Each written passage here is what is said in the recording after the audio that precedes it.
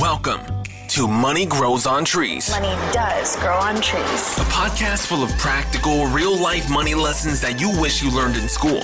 Lloyd is a former lawyer turned lifestyle entrepreneur. In each episode, he'll be answering the tough questions around money, investing, and entrepreneurship to help you transform your money mindset and move you closer to achieving your financial goals. Now, let the class begin. Here's your host, Lloyd Ross. All right, welcome back to the show! Money Grows on Trees podcast. This episode, my name's Lloyd Ross, and this episode is titled, What are interest rates? And how do they affect me becoming a millionaire? How do they affect me getting rich? That's probably not the actual title of the episode. I'm sure Phil will be like, I can't type that in there. So the title is, look, what are interest rates? Okay. But I want you to ask, what are they and how do they affect me financially? That's a great question to ask. If you don't know, let me teach you, right? Very important, by the way. Interest rates are to asset values what gravity is to things on Earth, okay? So I'll explain as we go, right? Very important concept to understand. So interest rates, okay, I'll talk about Australia, but it's much the same in other countries. But here in Australia, the interest rate, or what they call the cash rate, okay, is the rate at which banks borrow and lend to each other overnight on an unsecured basis, okay? So very liquid, unsecured loans between financial intermediaries or banks. That's kind of like the risk-free rate, the riskless, the wholesale funding rate. So it's how banks borrow money, okay, or lend money. That's the rate at which they do it. And of course, what happens, let's say with a bank, is they'll borrow at the cash rate and they'll lend to customers at the retail rate. And the difference between the two of what they borrow at or even pay savers at in deposits and also lend at is called the net interest margin. And that's how banks make money, okay? They actually borrow funds wholesale, they sell retail, okay? They take a margin and that's how they make money, right? That's how their business works. Now, who sets the cash rate? Who sets the interest rate for the country? Well, in Australia, it's the Reserve Bank of Australia. They set the interest rate, okay? And in America, it's the Federal Reserve, okay? They set the interest rate. So what happens is they meet and they decide based on the economic data as to what to do with the interest rate. Now, anytime a country pulls the lever to either increase an interest rate or decrease an interest rate, it's called monetary policy. That's where if you listen to the news, it's like, what's the monetary policy? What are we going to do with the interest rate? Because it does determine how fast the economy expands, how often people spend, how fast it grows, and also how fast it contracts, okay? And the interest rate does that, all right? Let me explain why in a second. So the RBA sets it, okay? Now, they're different to the executive or the legislature and the government. They are the financial center of the country. They set that particular monetary policy for the country. Now, the other policy that determines the flow of the economy is called fiscal policy. And fiscal policy is run by the government in terms of the tax policies that were running at the time to either tax people more or tax people less. If you tax people more, the economy contracts. If you tax people less, the economy expands. If you increase interest rates, the economy contracts. If you reduce interest rates, the economy expands. So they get to use fiscal and monetary policies to change the trajectory of the economy, right? Now, everybody wants the economy to do well, of course, but we know it goes in cycles, okay? Usually 10 to 12 years is the business cycle that you'll see between an expansionary period and then a recession, all right? Now, I've done an episode on recessions. If you haven't listened to that, go listen to it. But why is it important for you?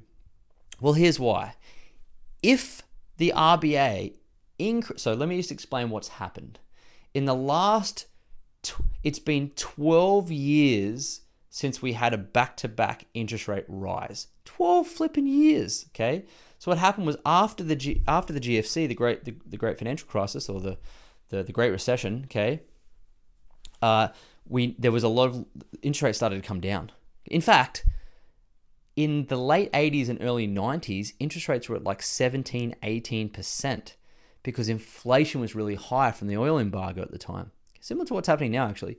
And so they had to increase interest rates drastically to beat the inflation and break its back and bring it back down and stop the spending, bring the costs back down, which is kind of what's happening now. So they increase interest rates drastically. Now, when that happened and you increase interest rates so much, it increases the debt cost, okay? Because if you're increasing the interest rate, banks are increasing their interest rates, which means if you own a mortgage and the rates are going up, you're paying more interest on your mortgage because it's more expensive, okay? Because there's a high interest rate on it.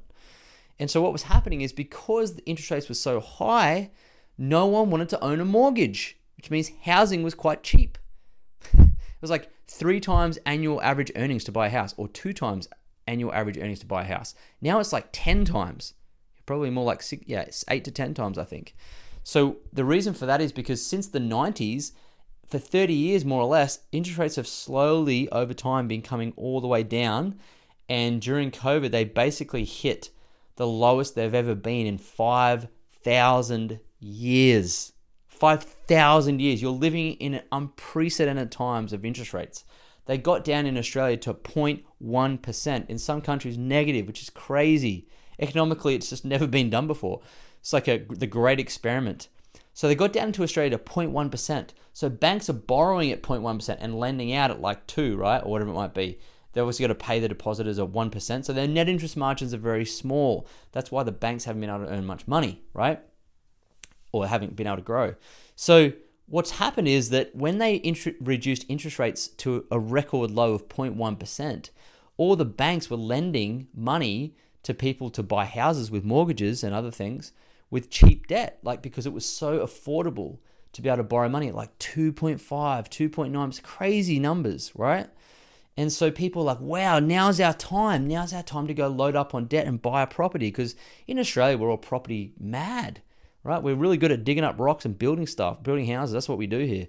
But the problem with that is that you're borrowing at the record low interest rates, which means there's only one way that rates are going to go, and that's up from here. Okay, now what's happened in the last few months is that because they've left interest rates so low for so long, borrowing and spending has been obscene, to the point where people are starting to even buy things, small things on credit. It's called Afterpay, ZipPay, Klarna, right? These are the symptoms of an economy that's got too much loose money floating around, okay? It's like, so it's not good. It just means people are just spending wildly, borrowing heaps, right? A lot of leverage. And of course, when that happens, what happens is when spending goes up like that so drastically, it increases the price of goods. And that's called inflation. And inflation is typically around 2 to 3%. That's the long run inflation rate usually, okay? So the cost of things usually every year goes up by 2 or 3%, right? Normally. Now, recently, it's in the United States last night, they had 8.6%. It's like the highest in, I would say, 50, is it 50 years? I think it's 50. Well, certainly the unemployment rate actually is as low as it's been in 50 years, which is great for the economy. Very low unemployment rate. So if you ever want a job, now's the time to go get it. But in terms of the actual inflation data, it hasn't been this high for a very long time, right? Probably since the early 80s, late 80s. So it's been a long time. But what is happening is that because it hasn't been this high for so long, many, many decades, they're like, wow, we're not used to this. So what do they do to kill inflation when it's going up and up and up? Exactly what they did before. They increase interest rates.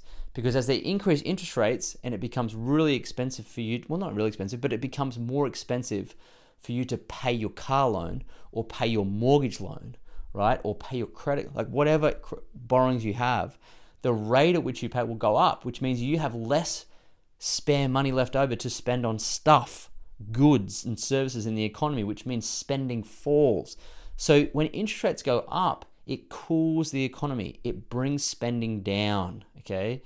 And when spending falls, inflation can start to fall, okay? And that's why lifting interest rates stops people spending so much flipping money, okay? So they stop, so we can get this inflation under control. Because if we don't, and you have inflation that gets out of control, what can happen is called hyperinflation, where it happened in Germany just before World War II. It's actually what caused a lot of World War II, but it's where they actually were taking like wheelbarrows of the Deutschmark. I don't know what the local currency was there before the euro, but I think it was the Deutschmark. Anyway, they were taking wheelbarrows fiat currency down to the shop to buy one bottle of milk because inflation had wiped out the value of that currency. So if you don't bring inflation under control, you can have hyperinflation, which is what they don't want.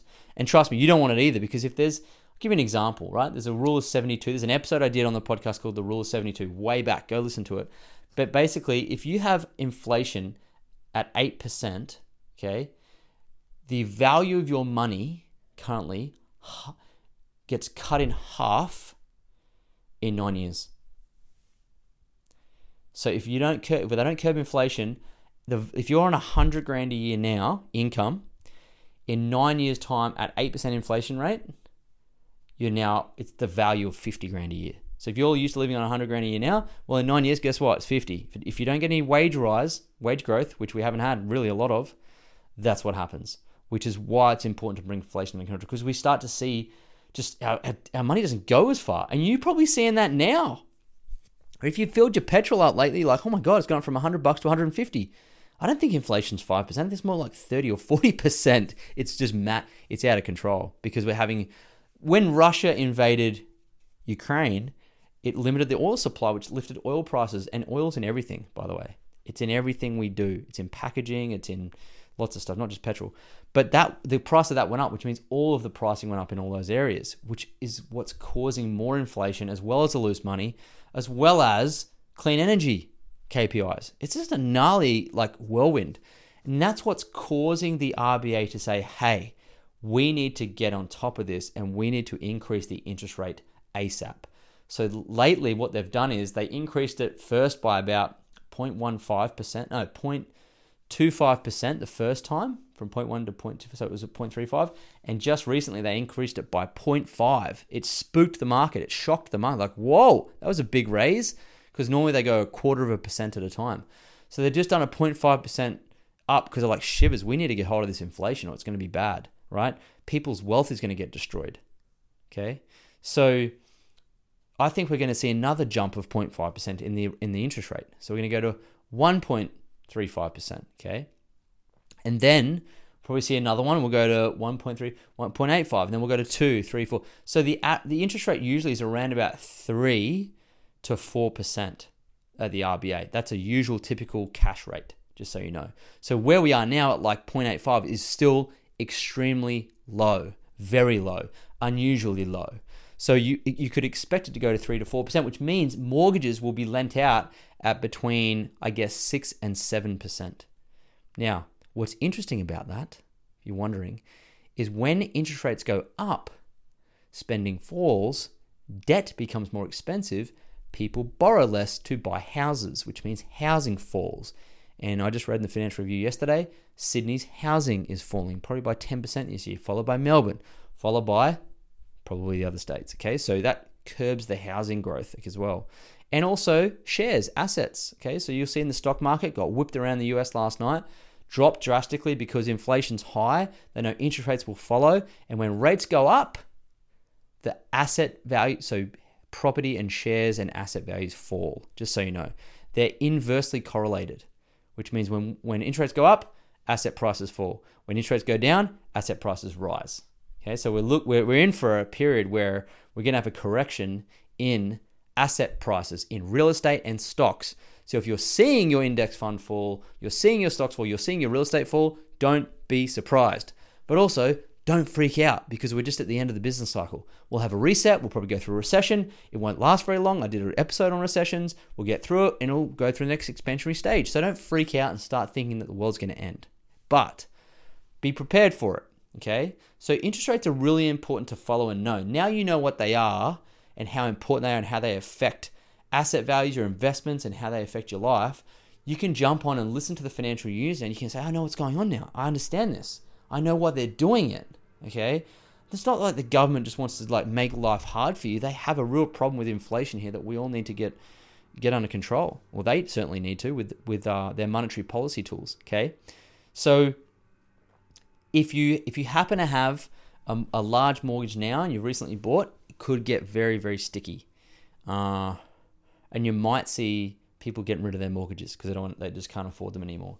That's what you'll see. And plus, with inflation going up at the same time, people's dollar bills are going, they're buying less for the same amount. So we're seeing a double-edged sword, spending for or debt becoming more expensive, as well as things becoming more expensive.